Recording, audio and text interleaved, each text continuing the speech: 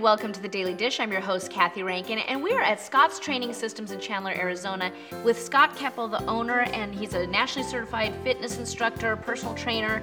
And Scott, we have talked on a previous episode about the holidays and how fattening it is and all the temptation. We kind of just let our workouts and our diets go.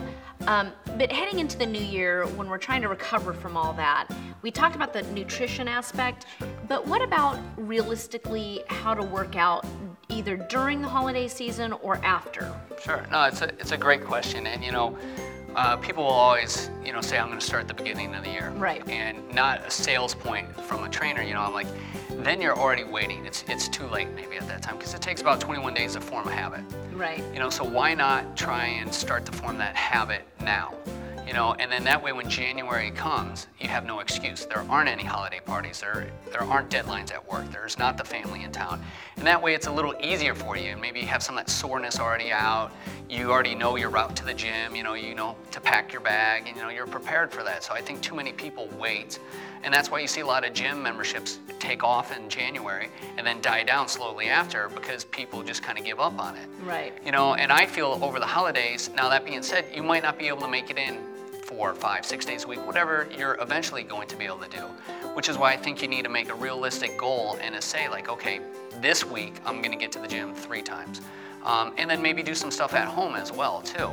And because of that, maybe you need to change up your workouts and do more of a full body, something, where you're doing cardio in between and, so you're making your workouts more efficient because maybe you can get to the gym and normally if you didn't have all those things going on, you could be there for an hour and a half. But now maybe you only have 45 minutes.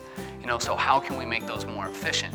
One of the problems I have is when I do try and get into some sort of routine, even if it's just at home on the treadmill, I'm one of those people, I'm type A, and I feel like if I don't do, a 45-minute workout 5 times a week, that it's just not going to make much of a difference. How do you get over that way of thinking where, I think some people think if I just go 3 times a week, what's the point? It's not going to make that much of a noticeable difference. Sure. No, and again, that's another good point, but you have to look at, instead of changing your goals necessarily, you have to appreciate the mini goals that you accomplish. 5 is the ultimate goal, but again, that might not be realistic. So what we may have to do is change our goals at this time, to say like, okay, 5 is my goal come January. So right now, whether it's an excuse or a reason, and there's a difference. An excuse is, I had holiday parties, I couldn't work out. You could find some time to do something right. at home. A reason is I had deadlines at work, I have kids, we have kids' plays, events going on, things like that, and you don't want to miss those, and I get that too. But so again, 3 days, and you pat yourself on the back for that and say, hey, listen, I didn't get the 5 days in, I got 3 days in.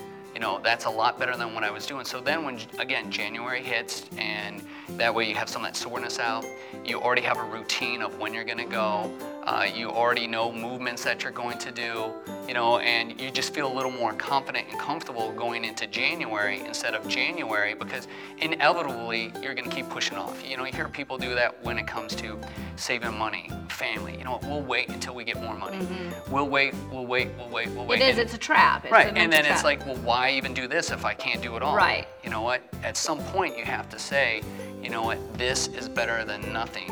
And I'm going to start with this. And then what you also tend to find is those endorphins are released. You're feeling better. You wake up, you tend to make better choices eating. That leads to now those 3 days. Maybe next week all of a sudden you can do 4 days. Right. Because you're like, 3 days actually wasn't that bad. And maybe before the end of the year, you're up to those 5s that you mentioned instead of saying, I'm just not going to go. Well, great information and insight and really good tips. And we're going to look forward to speaking to you more and actually demonstrating some of these things we can do at home.